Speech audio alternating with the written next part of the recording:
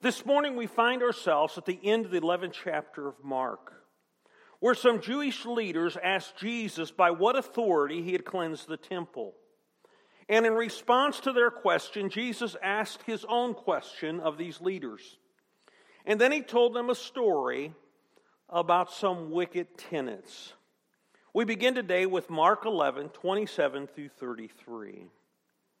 They arrived again in Jerusalem, and while Jesus was walking in the temple courts, the chief priests, the teachers of the law, and the elders came to him. By what authority are you doing these things, they asked. And who gave you authority to do this? And Jesus replied, I will ask you one question. Answer me, and I will tell you by what authority I'm doing these things. John's baptism, was it from heaven or from men? Tell me. They discussed it among themselves and said, if we say from heaven, he will ask, then why didn't you believe him? And if we say from men, they feared the people, for everyone held that John really was a prophet. And so they answered Jesus, we don't know. And Jesus says, neither will I tell you by what authority I'm doing these things. Let's just pause for a moment of prayer. Dear Father, I thank you so very much for this chance to share your word and your son's story. And God, open our hearts and minds that we might receive it today. And again, help us not just to be hearers of your word, but doers. We pray all this in the name of your son, Jesus. Amen. One life principle that my parents taught me was to have respect for those in authority. My father was an army man, and he expected us to respect all those who were in authority over us. In the home, that meant respecting our parents. In the school, that meant respecting our teachers. Out on the street, that meant respecting the police and other governmental officials. In the church, that meant respecting God and His Word. Now, I have to admit that I didn't do all of that perfectly as a child. I mean, there were times when I disrespected my parents and didn't do what they wanted me to do. And I can tell you I paid a price for it. We probably all did that. There's just something in our nature, our sinful nature, that struggles with submitting to another's authority. And that includes sometimes even God's authority. When I was growing up, they were constructing subdivisions around our home. And so as they dug out the basements of the new home, there would always be these huge piles of dirt. That meant that we could play king of the mountain. And you would do anything to be king of the mountain. You would run up and push them off the top. You would fight them. You would kick them. You would throw clods of dirt at them. I mean, we were kind of mean to each other, and we each wanted to be king of the mountain. And let's face it, we still like being king of the mountain. We like being king of our own lives. And that was the very attitude that prompted the Jewish leaders to challenge Jesus in this morning's story. These religious leaders thought that they were the kings of the temple. They thought that they had the authority to decide what happens and what doesn't happen at the temple. And here Jesus comes into the temple area, and he single-handedly destroys the marketplace that these leaders had set up in the outer court of the Gentiles. The Jewish leaders, boy, they were angry about what Jesus had done. And so they began planning how they might discredit him and eventually kill him. And so as soon as Jesus arrives back at the temple the next day, they are ready to confront him with their questions. By what authority are you doing these things? And who gave you the authority to do this? These leaders asked these questions as a trap. If Jesus claimed that his authority came from God himself, they could accuse him of blasphemy, which was punishable by death. And if Jesus said that his authority was his own, they could kind of dismiss him before the crowd just as some crazy fanatic. But Jesus doesn't fall into their trap. Instead, he told the religious leaders that if they would first answer his one question, then he would answer their question about his authority. And Jesus' one question was a trick question, like theirs. John's baptism, was it from heaven or from men? Now, what about it? I mean, did John's authority to baptize come from heaven, or was it merely human? These religious leaders reason that if they said that John's baptism came from God, that then Jesus would ask them why they didn't believe John. And if they suggested that his baptism was merely human, they were afraid of what the crowd might do, because everyone seemed to believe that John was really a prophet from God. And so the leaders finally replied, "We don't know." And Jesus responded, "Then I won't tell you by what authority I do these things." The underlying issue in this exchange was the question of authority. Who had the authority? Who had the authority to be king of the mountain, to be king of the temple? The religious leaders again thought that they were the kings of the temple. They were the ones in control. And they certainly were not going to simply submit themselves to Jesus' authority. In spite of the fact that it was obvious to most people that God had worked in the life of John the Baptist, and God had also worked in the life of Jesus. Now, we too may also struggle with this same issue of submitting to Jesus' authority. I mean, we like being the king of the mountain. We like being king of our lives. We like being in control. In spite of the fact that Jesus has shown himself to be the Son of God. Though Jesus has shown himself to be the King of Kings and the Lord of Lords. That's why Jesus told the story of these wicked tenants to confront these religious leaders and us about our struggle to submit to God's authority in our lives. Let me read the story for you, Mark 12, 1 through 9. He then began to speak to them in parables.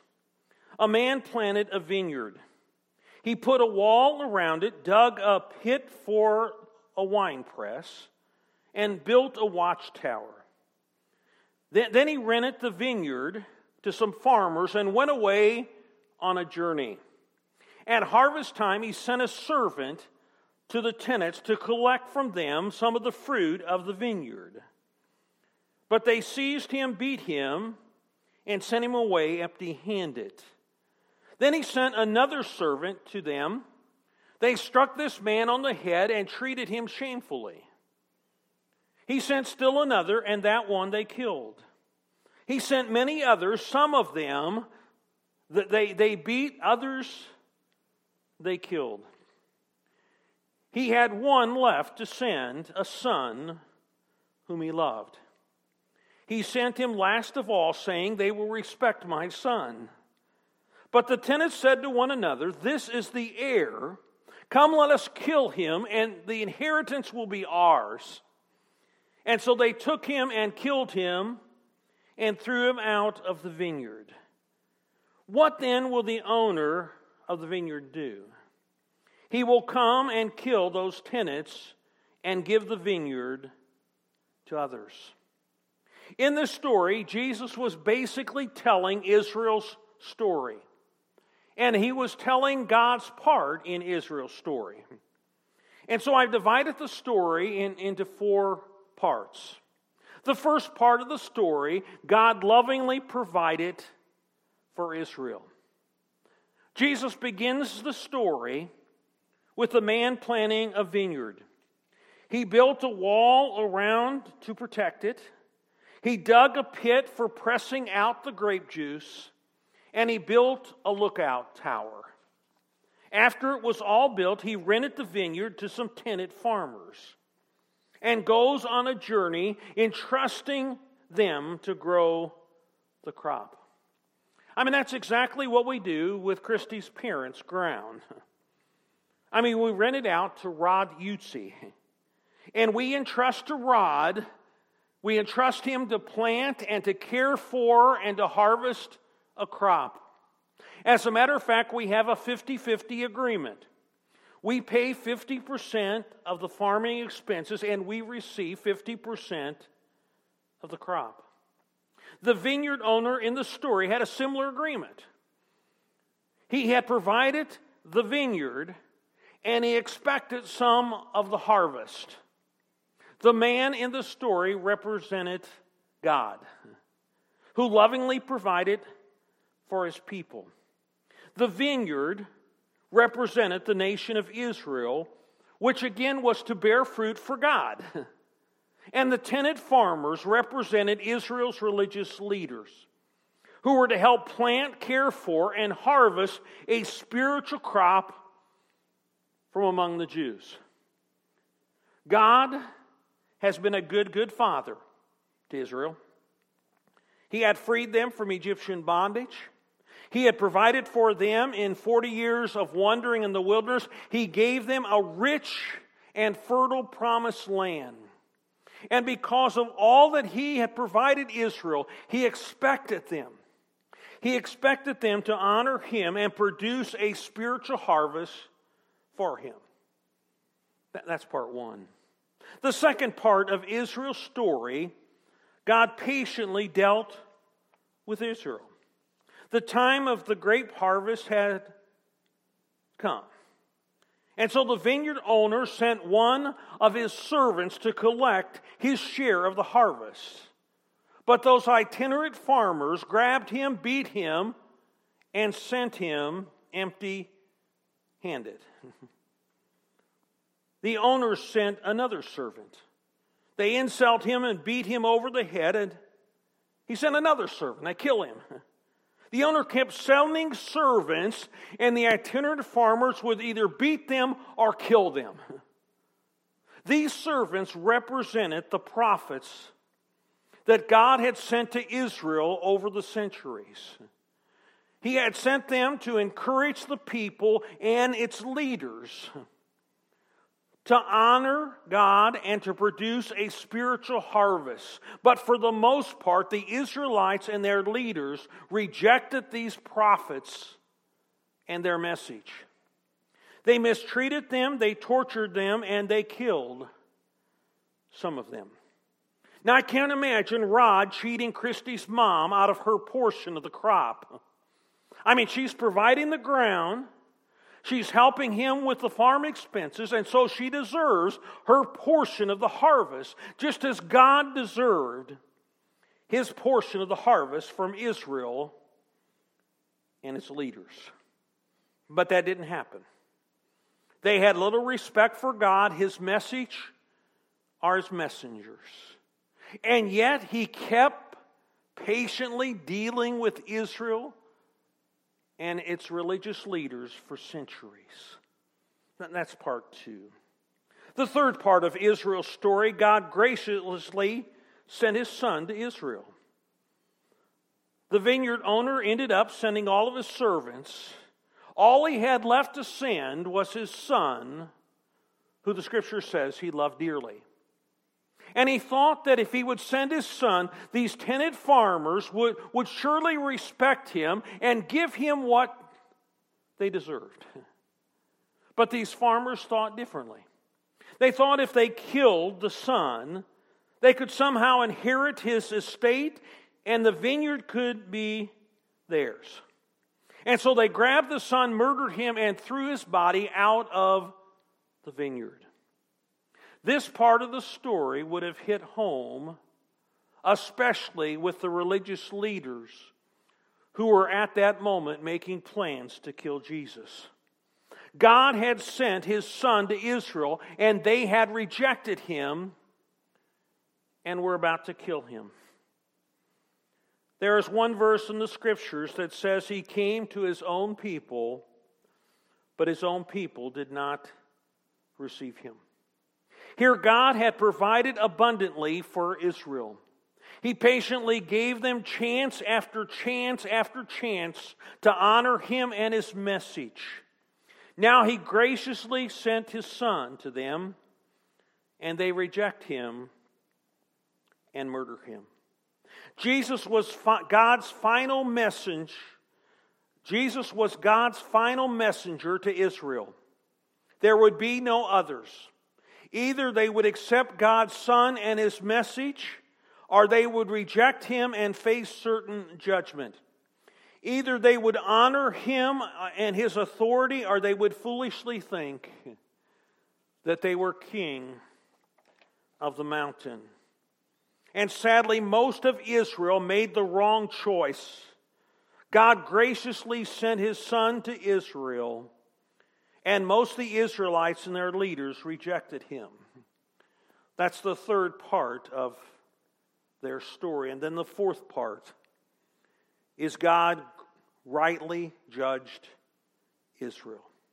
I mean, this is the sad part of Israel's story. Look again how Jesus concluded today's story. Mark 12, verse 9. What then will the owner of the vineyard do? He will come and kill those tenants and give the vineyard to others. The tenant farmers mistakenly thought that if they could kill the owner's son, they could inherit somehow the son's inheritance of the vineyard. But that doesn't happen. They hadn't appreciated all the vineyard owner had provided for them. They hadn't honored him or his servants, and they had rejected and killed his son. And so for all of this, these wicked tenants would be killed, and the vineyard would be given to others. Luke told us in his gospel how the people reacted when they heard this part of the story. Luke 20, verse 16. When the people heard this, they said, "May this never be." I mean, the people obviously understood the meaning behind the story. God was going to bring judgment on those who rejected his son. And if Israel rejected his son, they would be judged, and rightly so. And in reality, that's what happened to most of Israel. Because they rejected Jesus, they rejected his message, and they rejected his authority in their lives. It is a sad ending to Israel's story. God rightly judged them. But thankfully, Jesus' teaching that day doesn't end there. After mentioning that the vineyard would be given to others, he said this in Mark 16, verses 10 and 11. Have you not read this scripture?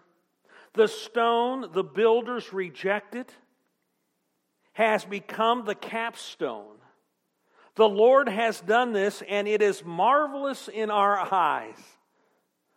Jesus is quoting a passage from the 118th Psalm, applying it to Jesus and these religious leaders. The stone that these leaders had rejected, that's Jesus, will become the capstone, the cornerstone of something new. The cornerstone for the church. I mean, that's exactly how the Apostle Paul described Jesus in Ephesians 2, verses 19 through 22. It says, "Now therefore, you are no longer strangers or foreigners, but fellow citizens with the saints and members of the household of God, having been built on the foundation of the apostles and prophets, Jesus Christ himself being the chief cornerstone, in whom the whole building being fitted together grows into a holy temple in the Lord, in whom you also are being built together for a dwelling place of God in the Spirit." Jesus is the cornerstone of the church. He is the cornerstone of this congregation.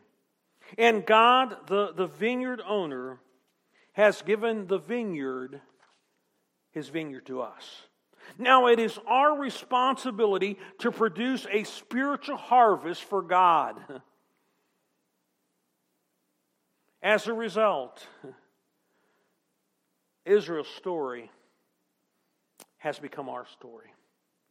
Let me quickly look at our story and God's part in our story. Again, there are 4 parts, and I'm going to do this quickly. Part number 1, God lovingly provides for us. There's one verse that says it better than any other, James 1:17. Every good and perfect gift is from above, coming down from the Father of heavenly lights, who does not change like the shifting shadows. You think that God blessed Israel abundantly? I mean, God has blessed us more abundantly. Every physical and spiritual blessing that we enjoy, God has lovingly provided for us. Part 2. God patiently deals with us. Look at 1 Peter 3:9.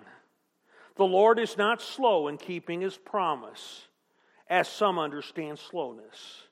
Instead, He is patient with you, not wanting anyone to perish, but everyone to come to repentance. God is patient with us as He was patient with Israel. He patiently gives us time to accept Jesus as Lord and Savior. And He patiently gives us time. He patiently gives us time to make Jesus Lord of our lives, to make Him King of our mountain. Part number 3. God graciously gave His Son for us. We are familiar with Jesus' words in John 3:16. For God so loved the world that He gave His one and only Son, that whoever believes in Him will not perish, but have eternal life. As God graciously sent His Son to Israel, He has graciously given His Son for us and our salvation. Jesus died for the world, that everyone who might believe in Jesus can have eternal life. And then part number 4. God undeservedly offers us a choice in Jesus. Israel had a choice to make. Would they accept or reject Jesus? Would they or would they not submit to Him and His authority? That is the same undeserving offer that Jesus makes to us. Will we accept or reject Jesus? Will we or will we not submit to Him and His authority? The Apostle John said it so simply in 1 John 5:12. Whoever has the Son has life, and whoever does not have the Son of God does not have life. If you have Jesus as Lord and Savior of your life, you have life and life eternal. If you don't have Jesus as Lord and Savior of your life, you don't have life. That means each of us have a decision to make. And we don't want to make the same wrong decision that the Jewish religious leaders made and reject Jesus. The last verse in this morning's text is Mark 12, verse 12. Then they looked for a way to arrest Him because they knew He had spoken the parable against them. But they were afraid of the crowd, so they left Him and went away. These leaders chose to be king of the mountain. They chose to be king of the temple. They chose not to submit to Jesus and His authority. It is a sad ending. Now, what about us? Let me share some practical applications as we close this morning. 4 things that I think we need to do as a result of this morning's message. Number 1, reflect on all that God has lovingly provided for you, both physical and spiritual. We just had Thanksgiving. And think about the blessings that God has given us. And God has given me, let me tell you, a lot of blessings. He has been good to me. And He's been good to you. Number 2, realize how patient God has been with you, giving you multiple opportunities to get right with Him. Multiple opportunities to come and accept Him as Savior, and multiple opportunities to more and more make Him Lord of your life. Number 3, recognize that God gave His Son for you, your forgiveness, and your salvation. John 3:16, it applies to me, it applies to you, and applies to everybody in the world. God gave His Son for us that we might know eternal life. And then last of all, repent and surrender your life to Jesus, submitting to His authority in your life. That's the challenge. In a world where we like to be king of the mountain, we need to make Jesus king of our lives. Let's pray. Dear Father, I thank You so very much for the challenge here. And God, I pray that we will learn a lesson from Israel and their failures. And God, that we'll correct those failures in our life, that we'll recognize You as king of our lives, that will submit to Your authority, that we will seek salvation in You, that will make You Lord of our lives. We pray all that in the name, the powerful name of Your Son Jesus. Amen. As always, we thank you for sharing with us on Sunday mornings. If there's some way, again, that we can minister to you, a prayer request maybe that you've got, please contact us. Either call us on the church phone, 217-379-4443, or you can contact us through our church website, paxtonchurchofchrist.org. There's a contact page there. And we'll get an email message and we'll respond. We pray God's blessing upon you in the week ahead, and we look forward to sharing with you next Sunday. Have a great week. God bless.